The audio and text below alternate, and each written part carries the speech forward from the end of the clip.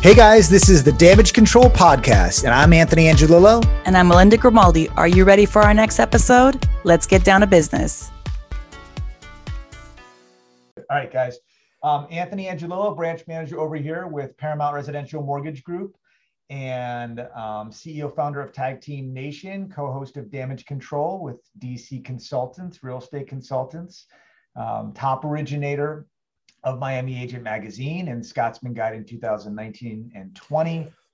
And we are launching something pretty badass in a couple of months. And Melinda and I spoke about it yesterday. And yesterday I had to take a step back and really just analyze before I launched this thing. And it was a big day yesterday, but extremely stressful, let me tell you. So stay tuned on my IG, Instagram, and you'll see that will be pushed out, I want to say in the next month or two. With that, I'll give it to the queen. Hi, everyone. Melinda Grimaldi, real estate and title attorney, Grimaldi Law Firm, The Closers, and co-host for Damage Control. I'm excited for today because I feel like we've spoken about everything, but in a different way. Everything that's been spoken, we're going to talk about today. We're going to talk about it in a way how agents can step up their game in their everyday business, right? And how to be better at what they do. So we're going to remind everyone what's cooking and what they should be doing. And basically, hopefully, you're going to take one or two of these to implement, to do it, or do it better if you're already doing it, right? And that's the game. So what episode are we on today, Anthony? 48. Wow. What are we going to do for 50? I don't know. We should probably do something. I think that'll be good to celebrate. Any reason to celebrate in my life. That's how I am. We should celebrate 50. 50 is a lot of shows. 50 is a lot of shows. Yeah, 50 is a lot of shows. And now if you guys see on our screen, we've got a Damage Control team helping us out. So props to our gals, man. Yes, the team's growing. And guys. All right, so let's get cracking. So the idea is like we've experienced, I don't know how many closings but combined we have over, how many years in real estate do you have? How many closings? I know. How many years in real estate do you have? About 18. 18. So I have about 12. So that's 30 years of real estate experience from the two of us. And a lot of closings. But even more so than that, we've seen a lot of agents and how they operate. We get to see it pretty hands-on, like we see exactly what agents are doing on the day-to-day, and we could see the ones that have their stuff together and the ones that don't. We could see the ones that are growing and getting better each time and the ones that are not. And it really doesn't have anything to do with how many years in the business you are, because there's some rookie agents, and by rookie I mean like they've been at it just for a couple of years, that are doing it so much better than some veterans just because of how they handle their clients, how they handle it with their opposing, the other agent, how they interact and give out expectations, et cetera, et cetera. So that's what we're going to talk about today. So the best way to know your client, the best way to make sure or predict and prevent problems right from the get-go is proper intake. Amen. Intake is huge. Listen, yesterday. I know it's not sexy, right? It's not a sexy topic. It's not a sexy thing necessarily for agents to be working on, right? I get it. The intake, it's necessary for a smoother process. Every one of us, lenders, title, agents, we all have our intake process, and for different reasons. But the idea is that we need to all be doing it so that the client has the right expectations. Okay. So Anthony, why do you think we need intake? Like, what is it? Like, what is intake to you? So intake for me is exactly what I experienced yesterday. I had several applications hit our desk, okay? And I dispositioned and round robin them. And not to get off topic, but we have a intake form being developed. Okay. And this is exactly the reason why, is because I want to try to formulate a certain structure for agents that work with us and for agents that are just going to begin working with us. But the proper intake is setting the expectations to the client, and also making sure that you're getting all the answers that you need. For example, yesterday we had a client that, okay, didn't necessarily make enough money, but didn't tell the buyer's agent that they were just retired. And they told the buyer's agent that they were W-2 employed. Well, that's a lie. Okay. And so right now that buyer's agent's spending 30, 45 minutes on that intake form, and it's inaccurate. All right. And it's all right. Brand new agent, learning, amazing agent, going places. But the bottom line is that we consulted her afterwards and said, hey, look, this is the red flag. This is what you need to do. And that intake form was so crucial because that's not a deal. It wasn't a deal to begin with. And how do you know that? A lot of the agents that I deal with that have the finance background, they know how to do a proper intake form. Yeah, but they lied. Exactly. So obviously you can't control that, right? They lied on the question. Or they weren't, like maybe they were a W-2 employee, but you're no longer currently a W-2 employee, then that's, you know, kind of that fine line of the way you explain things can be misconstrued. Correct. So we can't get around that too much. But but it's super important. That's why we all have to be doing the intake. You know, marital status is important. By the time I ask for marital status, it should have already been asked by the agent and by the lender. If it's not asked, and by the time we get to it, we're like, our system asks for it up front. They usually don't answer right away. We find out halfway through the process. Then we get to scheduling. We're like, oh, your spouse needs to come and sign. My spouse is estranged. I don't speak to my spouse. That's a problem, right? Yeah.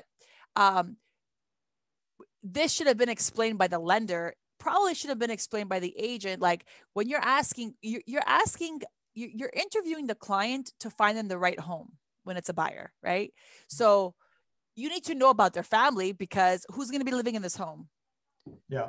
Do you have a pet? Do you have children? You know, are you married? Like who's going to be there with you? And asking those questions are important. First, because you need to know what kind of house they're going to need. If the building allows for pets, et cetera, et cetera.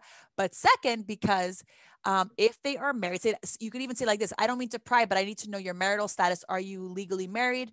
I'm separated. Well, there's no such thing as legal separation in Florida. Either you're married or you're not. Did you get a formal divorce? No. Okay. So just so you know, I asked this because, not to pry, but because in Florida, to get a mortgage on a property, your spouse will need to consent. Will that be a problem?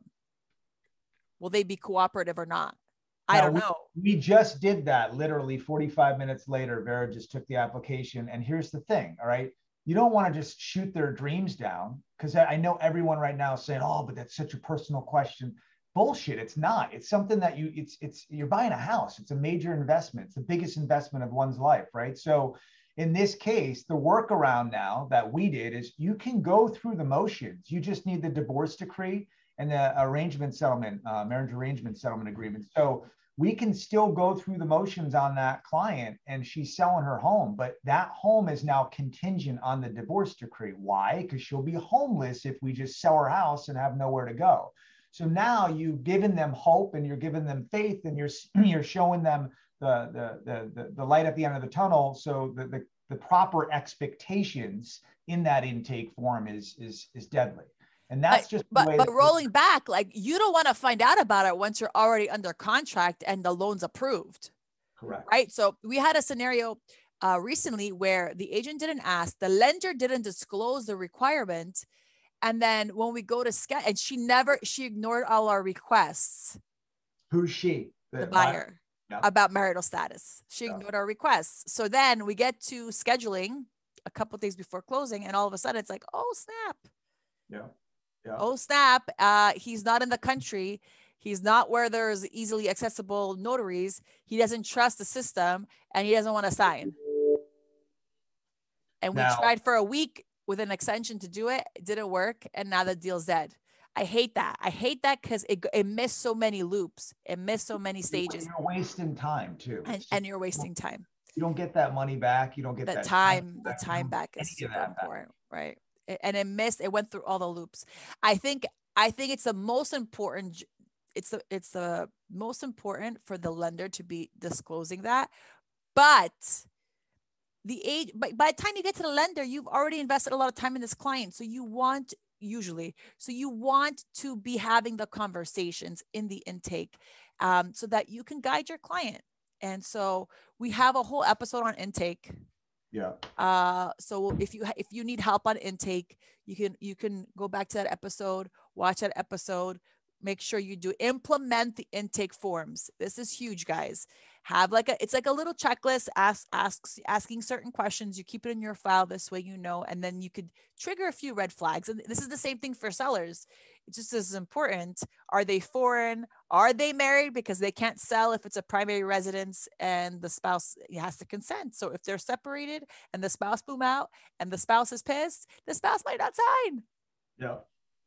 Yeah. Now, just know that just because the spouse has the consent doesn't mean they have any rights to that property. But under Florida law, they still need to consent because it's the primary residence and they're married.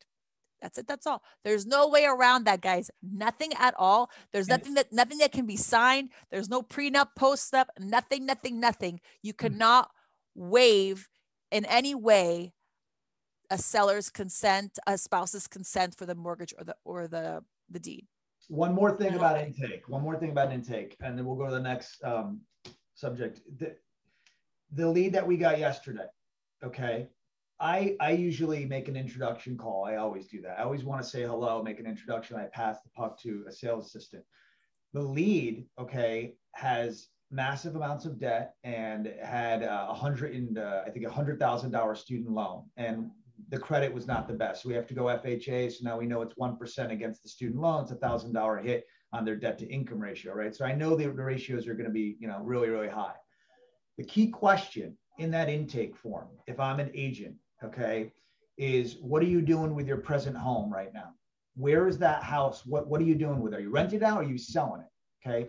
That was a question I asked. She's selling that home. Okay, great. How much of a mortgage do you have on that home? $84,000. What do you think it's going to sell for? $235,000. That's a net $151,000, right?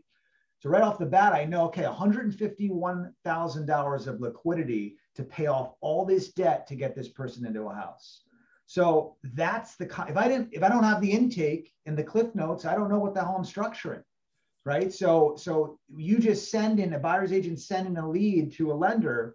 And the lender doesn't see that because, mind you, one of my gals missed that one spot, but that's why I have 5 layers to the chess game in this branch, so that if I miss stuff too, and then it goes to Adam and he gets it, and Brian and so forth. But the point is that extra layer and the intake of that data coming in is so important. So to have the buyer's agent do that as well, that's the concept of communication and proper expectations and intake.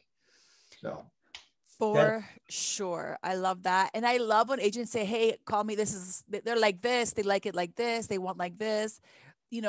Let us know what your client's going to need or how they prefer to be communicated with. What's your favorite method of communications? If you have that client that doesn't e-sign, that doesn't pick a text back, or doesn't, or they'll look at their email, but only we're obsessed with our emails, but most people aren't, right? Unless you're in the real estate industry, you're obsessed with your emails, I think. But otherwise, you need to actually call people and say, hey, I just sent you this by email. You have to let us know, how are they and what do they need to get to the finish line? How do they like to be communicated? That should be one of your questions. What's your best form of communication? Do you like text, phone calls, emails? And then that way, I personally am an email person, because things go in my inbox and they don't they stay there until they get done, and we have a system for it. So I like emails. I hate work text message can you send me this? No, email me, can you send me this? And you'll get it so much faster, right? So everyone has their preferences. That's the best. So do clients, and understanding that is also good, because you can make sure that the collateral team that you have with your lender, your title, they can reach out in that way. They're not answering my calls. You know, it's because they don't like to pick up their phone. Their text message, they're still their email people, right? Sorry. You like it here, but here's now you're just giving me food for thought here. I think entering the business, people are using text messages because either they don't have a team or they're not set up properly with systems. You want email because you have a team and you're doing volume now, and that's the concept, right? So I think it's great that you're asking them to do, to send an email, because you're basically molding and training that agent what's to come when they assemble that team, right? Because that's how they're going to operate. You can't get anywhere without that team. Text messages is the worst. If you're sending text messages, that's going to get lost. I mean, clients prefer text messages. We do have a text messaging capability at the firm that's monitored by the entire team, because some clients are just better like that. Or if you're in a job that you can't always pick up the phone, at least there's a text message that goes out saying, "Hey, I need you. Please call me," or "This is a quick question," yada yada in the text. But knowing what the preferences are as an agent, you're usually the first person to speak with them. So understanding that goes a long way. Yeah. Yeah. Okay, so proper intake. The agents that do it well, we could see it in the process because it just goes smoother. So the ones that don't ask the questions, that just, hand it off and walk away, those usually have a bit more troubleshooting to do throughout the process. Yeah. All right, the next, this is a big one that we always talk about, that everybody talks about. I think everybody knows it, but then there's like little caveats. Taking a client to see property before getting pre-approved, especially in this market, right? Why do they do it? Why do agents do it? I think they're afraid to lose the lead, the referral. So I will say this, last week we talked about purchasing leads from Zillow or other online platforms. With those leads, it's a little different. Denora was mentioning how you can't really ask them for too much personal information in the beginning because they don't know you like that, versus a referral or a recommendation. It's a little different. So you need to build rapport. So you may want to show them one property before you do a full intake and refer them to a lender, or ask them to get pre-approved. It's a question you could ask, but you don't want to insist on pre-approval with an online lead because they don't know you like that. So it's a different sales strategy. But if someone gets referred to you, if it's a client's friend, family member, an agent that's referring to you, you need to do it. Why? Because we don't have time to waste. I think number one, before anything else, is time is money. Most of the agents don't have a team to say, "Oh, my buyer's agent can go show those properties. It's fine, it's cool." And then later you realize all the properties you show don't even work for this borrower, this buyer, or they were never qualified for anything to begin with because they have a big problem in their history. Or they're going through a separation. But having the pre-approval done, you kind of knock out all those what ifs. And then you really know, and lenders will tell you, we need to just make sure that insurance and taxes stay under this because it'll be tight or whatever. You'll get some framework around what you're looking for, because at the end of the day, it's a tough market out there for buyers to begin with right now to find something. But if you're looking in the wrong place from the get-go and having to start all over again, you'll have a buyer who's disenchanted about the process because it's taking forever. You'll have a lot of wasted time, and yeah, that's my take on it. But Anthony, I know there's more technical reasons why you'd want to do that. So all right, here's case in point. Last Saturday, all right, I received a contract literally in my inbox, and the gentleman calls and leaves a message, and so I call back after my run, and I'm like, "Hey, what's going on? I'm in a pickle. I need to figure out if I can buy this house. I'm under, and I didn't know they were under contract until I put one and one together, and 5 minutes after the conversation. Point in the story is, person's under contract, and we don't know if they're approved or not. Okay, person just purchased a property 4 months ago. Okay, so we're buying now a primary home once again 4 months later, right? So there's a red flag. So that the concept now is that here I am. Okay, do I take it? Do I not take it? I took the deal only because there's 30 days to close. But see, I educated and informed with expectations, and then I went over that pre-approval. The same day we rendered a pre-approval. But what I expected from the client, I said, I normally would not take this deal. Okay. And he's probably saying, this is a commission. This guy's turning it down like he's like King Tut over here. It's not about that. It's this name right here. Okay. I don't want this name to be smeared. And if I just take it and throw it against the wall to see if it sticks, I'm as good as Tom, Dick, and Harry over here that are doing the same shit, right? And so now I'm going to make the client, buyer's agent, who I know very well, who I haven't conducted business with for, I'd say, a couple months. I want to make a good impression as well. So I want to, obviously make everyone happy, but do that person a favor. So what did I do? I went 10 minutes during the process. I explained the process and said, you need to be receptive. You need to follow our process, and then I will entertain this. And this is the reason why, sir, that you need to get pre-approved. And just future reference, this is what you should have done, not to undermine them or belittle their intelligence and say you screwed up, but to really inform and educate. And then I called the agent and said the same thing and said, look, I wouldn't have done this. You're going to put yourself in harm's way.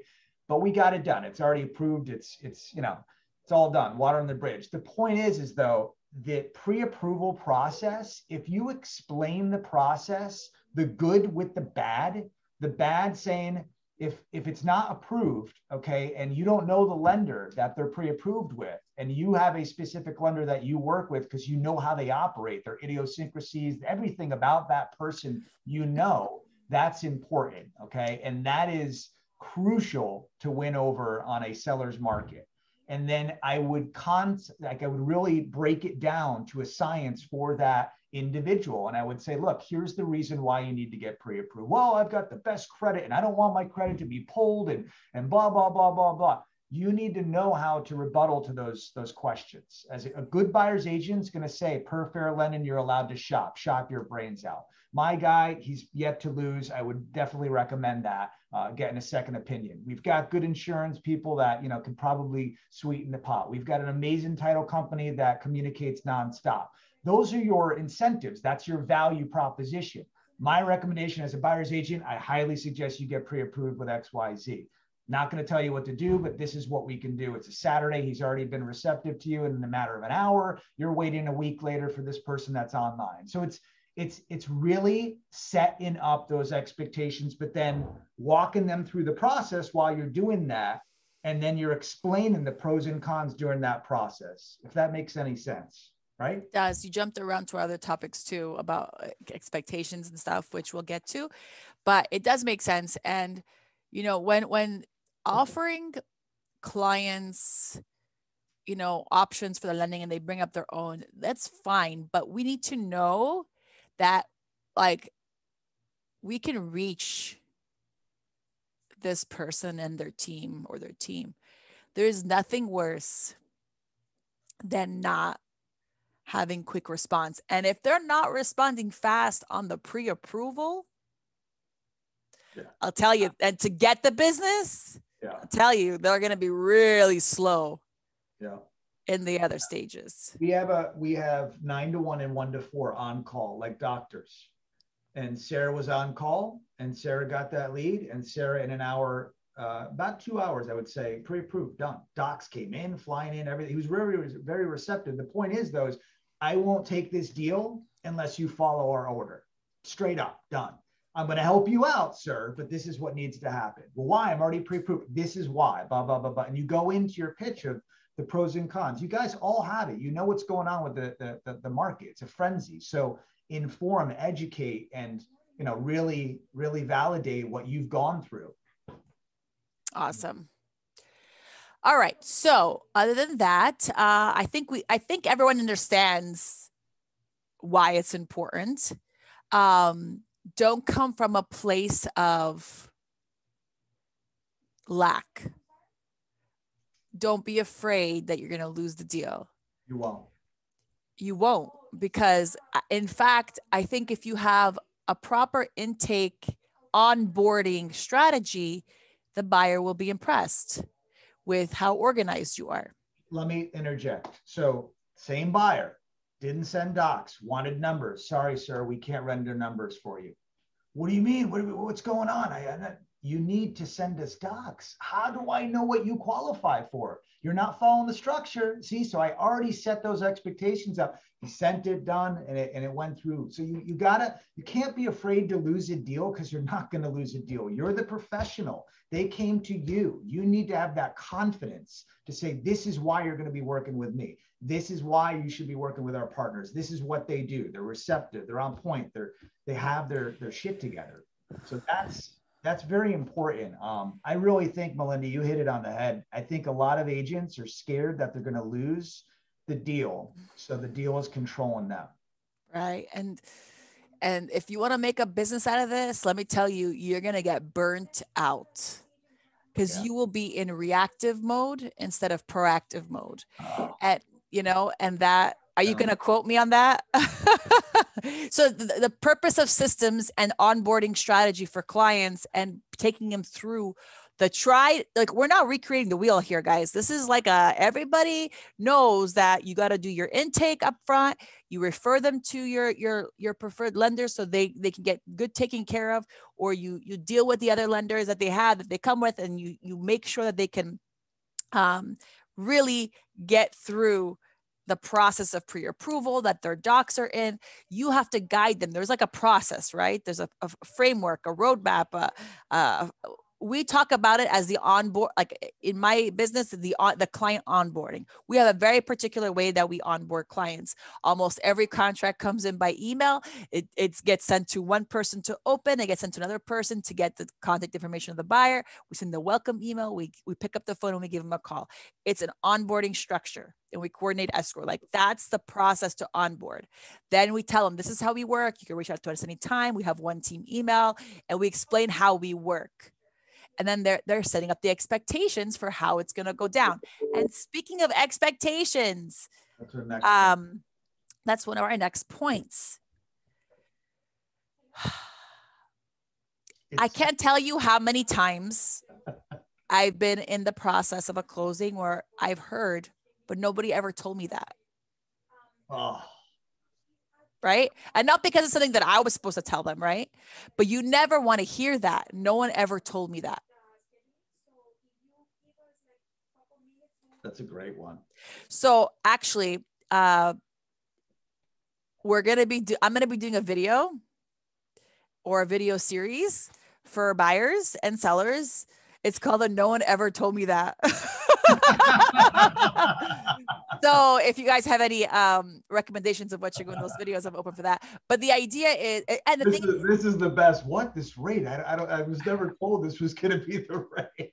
No, but that's different. That's impossible because it has to be acknowledged electronically. I know. But there's things like, no one ever told me that I'm going back to the spouse, right? Because that's an easy example and it's very fresh in my mind. No one ever told me my spouse needed to sign. No one ever told me that I had to do an inspection. Believe it.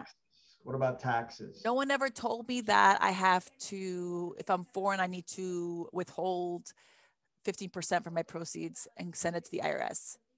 No one ever told me that I might not get the keys on closing day. Setting up expectations is what makes for a smoother process. Even if you're married, I've seen no one ever told me that my spouse needed to come and sign. Yeah, and they come to closing alone. So obviously we tell them, like, for us, it's a part of our process. But sometimes if they didn't know and their spouse was traveling and they didn't know and their spouse is estranged and they don't know and their spouse is pissed and they're in the middle of a divorce, then we have a problem, right? Most of the time, their spouse comes with them no matter what, because it's a big deal, right? Buying a house is a big deal. So they're part of the process. So but when it catches you, and it's done. It screws up the whole thing, right? So the expectations are super important. The expectations about the status of our market right now, explaining to buyers, there's no negotiating right now. It's like highest and best that you can afford, because that's where we're at.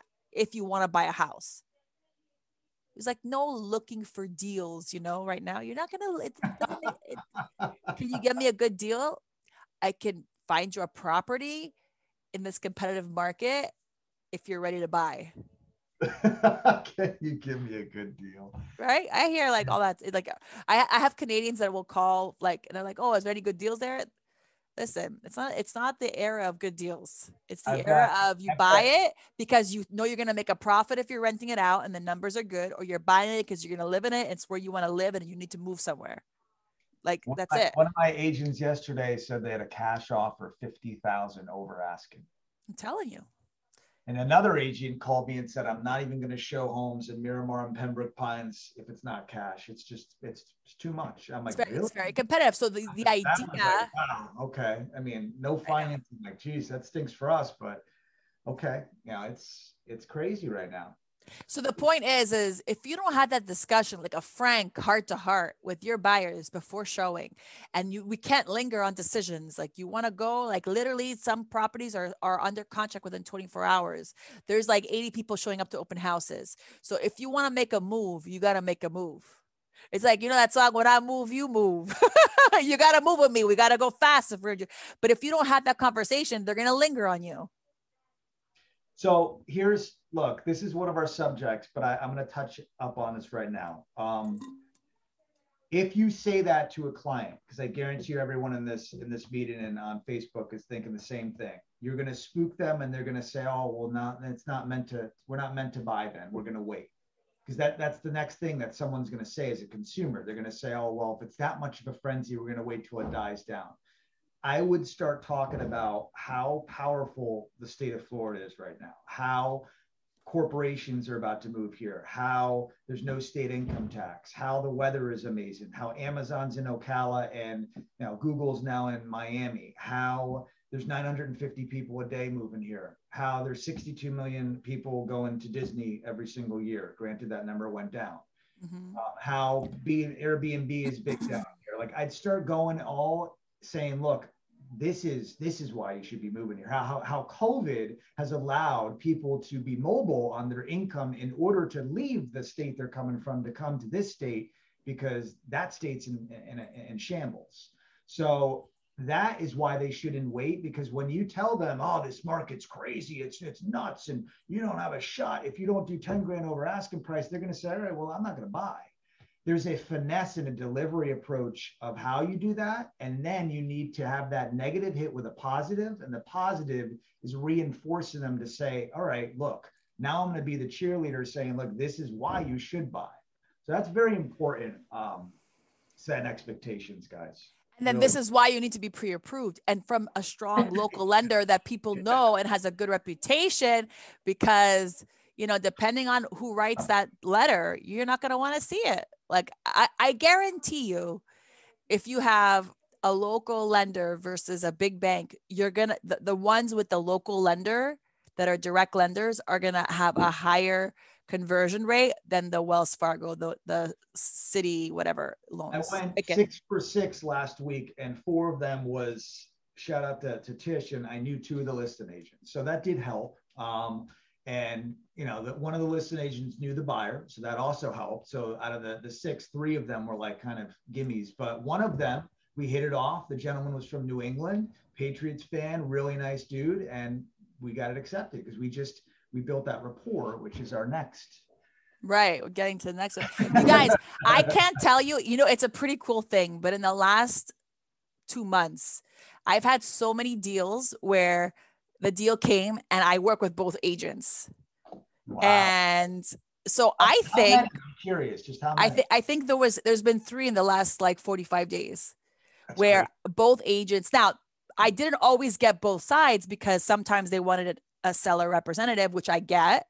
But it's still an agent that I work with. There's good rapport. And I think that when in this competitive market, who's going to be on your contract also has to play just as much as that, because they know that things are going to run smoothly. And I've been told that before. Politics, man. I mean,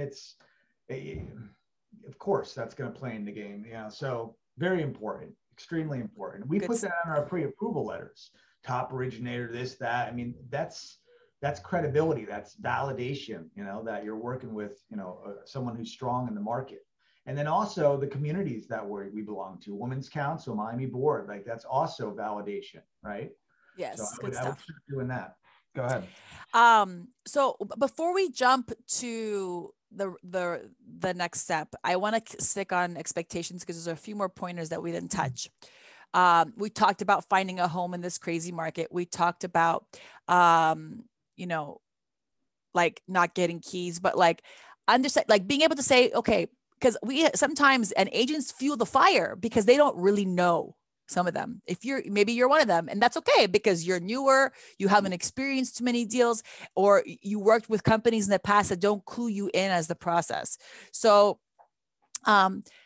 like asking for final figures a week before closing when there's a loan does not exist.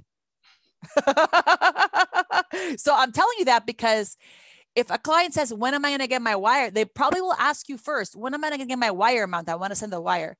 You're not going to get it probably to the day before closing or the day of closing, because that's when we balance. What is balancing? Balancing is when my figures and the lender's figures get combined together, confirmed by both sides, and my internal software matches their internal software to the penny. Only once, and sometimes it's very quick and sometimes it takes back and forth because things have to change. But the point is that that does not go out until the final day before, max.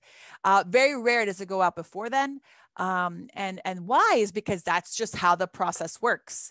You don't balance until you're getting ready to close. You don't get ready to the close until you're clear to close. So like, these are all, we might have our figures and building our information of what's going to go in. So when a client says, I need to send my wire today, like, listen, you're not going to have your final wire amount. So you're going to have to be ready to do the wire the day before the day of closing. One example. Moving day. Tell your clients getting a moving truck on the day of closing is not recommended. Why? Because we know sometimes there's late funding, there's things out of our control. Like they have to be ready to expect things to shift. Yeah. Yeah. So, I call it the closing day shuffle. I joke about it all the time, but it's so true. No matter how much we can control our leads, our intake, our process, there's things outside of our control sometimes. And that requires us to postpone a day or fund the next day or whatever the case. And having your client understand that is super important. And educating yourself about the process is how you're able to better set the expectations. So we just had this literally, okay? CTC just came in. They want to schedule a close-in, okay?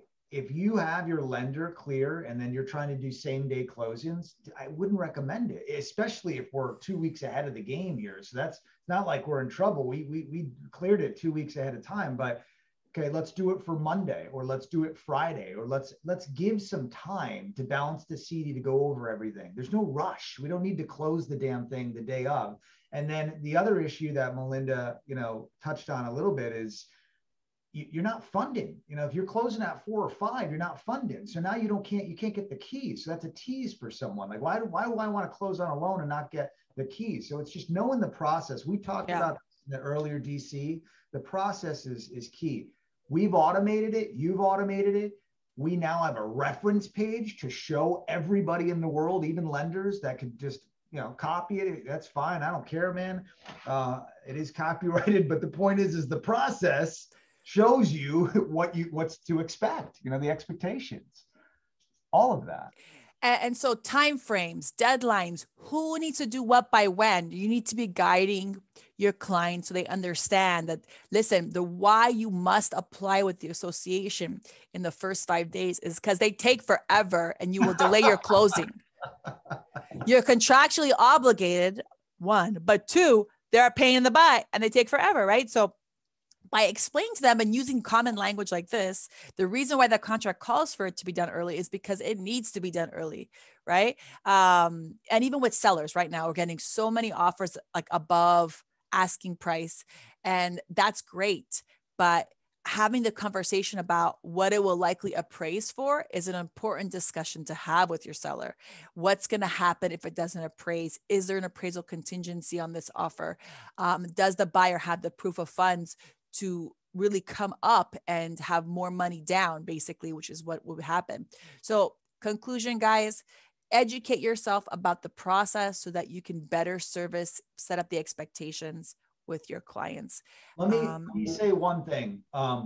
You said appraisal contingency. I personally would ask the seller, if it does not appraise, are you willing to sell still? Because I guarantee you what's going to happen is, if you don't ask that question, all right, because you're hesitant that they're not going to accept your offer, which they might, because they might not, because they're not going to want to hear that. But the reality is when it doesn't appraise and they don't negotiate, and that's the second round for the buyer, that buyer's rented. So now you lost the deal regardless. So, I mean, because they're checked out mentally. So it's really those expectations, and knowing the process is deadly. You need to really understand that. Yeah, for sure. Okay. Our last point. Well, there's so many points, right? But we could only fit so many in an hour. So many right now. So, in terms of implementing, right? We spoke about your intake and how to implement that. Go watch that show if you need more help about pre-approvals. That's part of your onboarding process. So, to actually sit down and write the steps, like when I have a buyer, this is how it's going to look like. This is my flow, right? And part of that, I want to include that you had that pre-approval process built into there. The expectations, when will you should have templated kind of emails or videos with those expectations. Don't recreate the wheel each time, or at least set reminders for yourself that on week 1, we're going to talk about this, week 2, we're going to talk about this, and you put in your flow, and then it's part of your onboarding and your customer service. This one you don't put in your customer service list, right? The next one here is just being realistic in life, is developing the rapport with the other agent on the deal and with the other professionals even on the deal. So what does that mean? Well, let's start off right off the bat, which is the other agent. So whether you're a buyer's agent, listing agent, how you interact with them, your professionalism with them, how kind you are with your words and your emails, that goes a long way. Big time. And the same thing when you're interacting with the title agent and the lender, especially if you're a listing agent. And the TC, man, the transaction. Yes, like the queen or the king, like right. So now we all think, oh, that's no shit, right? Like, yeah, be nice. Well, it's a very stressful industry, and especially I find a lot of agents who pop off, whether for whatever reason, whether it's to us or somebody else, they're usually extremely desperate for that commission to close and are reacting in a way that is not beneficial to getting the job done. So being nice to get your offer accepted, yes. Being nice during the process. Reactive mode instead of proactive mode. Yeah, exactly. And with the other agent, what we have to remember, we are all professionals. We represent our clients, but it's not personal. It's not personal. We're doing the best for our clients, but just because the other side is asking for something that maybe their client wants and they're the mouthpiece for that communication, doesn't mean it's personal and you need to insult them or be rude to them. So let me give you an example and just role play with me. Contract is not to my liking. I'm the listing agent. I go back and say, fix it. You're the buyer's agent. You're saying the approach on that and how, what would you do in that scenario? Because I see that all the time. So whether you see it's a messy contract, that should just be a counter offer. I wouldn't ask them to fix it, but I see how in this market, we don't want to be doing too many counter offers at once. So you're saying, okay, highest and best, resubmit it with these terms like this, and then we'll see who comes through. But it's all about, the delivery, whether it's in writing, whether it's over the phone, whether it's by text. It's all about delivery and how you communicate things. Not like, listen, your offer is like a mess. The reality is, if your offer is a mess, it probably won't get considered in this market just because there's so many offers coming in. But let's say, there's an error on one of the things, and, I've seen more experienced agents be mean, to a newer agent. I've seen it quite a bit. All the time. And then you're starting off already with that nasty taste in your mouth. Even if it gets executed, you're working with this agent 30, 45 days now. And the common goal is the seller wants to sell and the buyer wants to buy most of the time, right? Like the majority of the time. So why are you working against each other? Yeah. Versus like together, right? Yeah. So I see that it's this in my world too. When I represent a party and I'm calling the other attorney, I'm like, hey, listen, like there was once a time where the agents got so heated before the contract was even executed. And so I had to negotiate with the other attorney to get it under contract. I listen, these agents are acting up and we didn't even get under contract yet. So it looks like we're going to have to make this deal happen. And we went through it. And even when I was doing divorce litigation, like in my early days, I would always call, hi, I want to introduce myself. I'm Melinda. I'm doing this. This is how I work. I was once looking forward to working with you. Let me know if you need anything. That's how you can reach me. Yada, yada, yada. A little bit of that really goes a long way. Of course, man. Of course, you're representing different interests, but both interests have a common goal of closing, right? In this scenario. So let's do it nicely. It's better for the industry. I will say if you're involved in this, so I feel like the people that are involved in associations really active are a perfect example of this because they're usually the ones that have more training, more classes. They know how to interact. And so maybe take that as an opportunity to go and invest in some of these different classes, organizations, so that you can also up your game. The delivery is key, man. And in that position, I wouldn't go back and forth because I've seen that so many times. And I've seen sellers agents call me to validate it's a good deal and to undermine the buyer's agent saying, is this person new? They did this wrong. Who cares, man? Okay, great. Yeah, they might be new. Right? But we can fix this, and this. Let's get the job done. So having that positivity instead of the negativity oozing out, that's what we're talking about right here. Absolutely. And at the end of the day, we're all human. So most of the time, let's fix it with an addendum. Let's cross it out and put the initial. Let's say hello in a nice way and not already start with criticisms right off the bat. You'd be surprised if I've had some really messy deals with the agents just really worked really well together and they get it done. Yeah. And sometimes that really goes a long way. Oh yeah. So don't underestimate the power of the relationship between agents and even with the other people, like with the lender, the title. Like if you have a good rapport and you're nice, it's not that there's like preferences or things, but sometimes there's two really important things and someone's being mean and someone else is being nice and they're just as important in terms of the priority. We'll do the next person's request first. Because you're happy to help this person, right? Versus the nasty person. And people get mad and they get mad for whatever reason. And usually we're at the end, like trying to pick up all the pieces and put it together. And people get super mad because the lender's not ready. I'm like, I can't help you with that. I can't. I don't have a package. I cannot schedule you. Yeah, I don't know when I'm getting it. You're not belittling anyone's intelligence. Some people do that. You never know who's going to be on the other side too when you go to the next home. That's the whole concept, is to be exactly.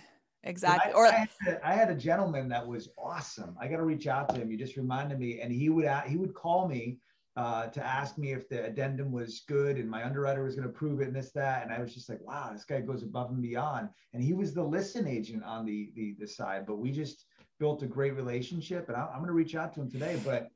And it's the same thing with so we're talking about the other side calling us, right? But what about the side that referred you? Like we have some amazing agents that we work with all the time, but sometimes an agent will refer us a deal. And Anthony, I talk about this, and they're so mean. Yeah. So refer to, like, at the end of the day, I've gotten to the point where I'm like, refer it to somebody else, because like we love working with our agents. And so you don't want to be that agent that when you call, people are like, oh man, she's so hard on us. Like she's so difficult to work with. Or he's cocky. He's like this and that. And we've heard it all, man. no one wants to be with that. I'm telling you right now, it's not cool. Yeah. So it's the same example with the opposing or other side of the realtor, listing buyer's agent that you're working with. Same thing with your the other parties involved in the transaction. It goes a long way, guys. Yeah. Everything goes much further, you know? Yeah. And if you do have an issue, pick up the phone and say it nicely, because there's usually a way to fix everything. But if you started off nasty, it's going to end nasty. Even if kindness. It really, it's like it's so prevalent in our industry, and it's not always directed at us, but we see it, you know, in the email threads, or we see it on the conversations, or we have agents that call, oh my God, this lady's driving me crazy. Like, she's being so difficult. So we have to step in and try to, like, you know, smooth things out, like, and get involved in things that usually are not, but we do it. But the point is that that's what we're talking about, it because it's so prevalent. Yeah. And we want to just tell you guys this to remind you, because sometimes it is stressful. I get it, you know? So you want to be in that place. Or if you do find yourself that you like lashed out, say, you know, sorry guys, stressful. I'm really, like, my bad. And that goes a long way too. Right. Or do a second voice, and I'll leave you with this, like, do a second voice and kill them with kindness, and get the lender partner on the phone and say, let's have a 3-way conversation with the listing agent. If things are really chaotic to the point where it's like everyone's annoyed, that's when you need to come together and just collaborate, right? And just let it deal with the elephant in the room, and just physically call everyone and air it out. That works every single time. It does. And that's why it's so, but the problem why that doesn't always happen is you don't always have lenders that communicate. Yeah. And if your lender is not doing that, because no matter how good a lender is, problems happen in files, because there's things that develop throughout. There's clients that are not honest about what's going on. There's things that change that we can't control. So you need to have open communications with your lender, and they need to be able to explain to everybody, the parties, yourself, like, you jump on a call, like do a video, explain it in writing, whatever the case may be. You need to have those type of people on your side, so that when things get tough, you can reach them, because the only person that can settle a seller and a listing agent when you need a loan extension is the lender.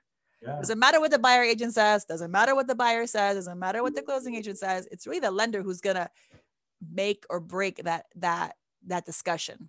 And if they're not around, you're already behind schedule in terms of getting that extension done. So making sure you have the right team members is, of course, important. Of course, Anthony and his team do it very well. But when you're having these conversations, you need to have that. And if you see that in the initial, you know, pre-approval letters, you're not having that open conversation right off the bat, you know, when things get tough, they're going to ghost you. Yeah, big time. I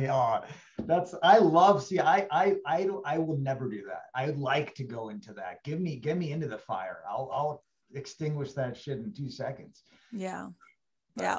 But it is what it is. You guys, the reality of real estate is that there are fires that we have to deal with every day. But if we do the proper techniques, the proper intake, being kind to the people that we're working with, making sure the buyer is pre-approved early enough so that we can find those troubles earlier in the process versus the final hour, working with the right professionals and setting up the right expectations, we will have a better industry.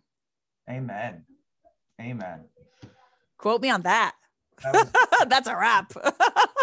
Drop the mic. All right, guys. It's the end of our show. We hope you loved it. We hope you found something that you could implement in your system, in your work, in your day-to-day.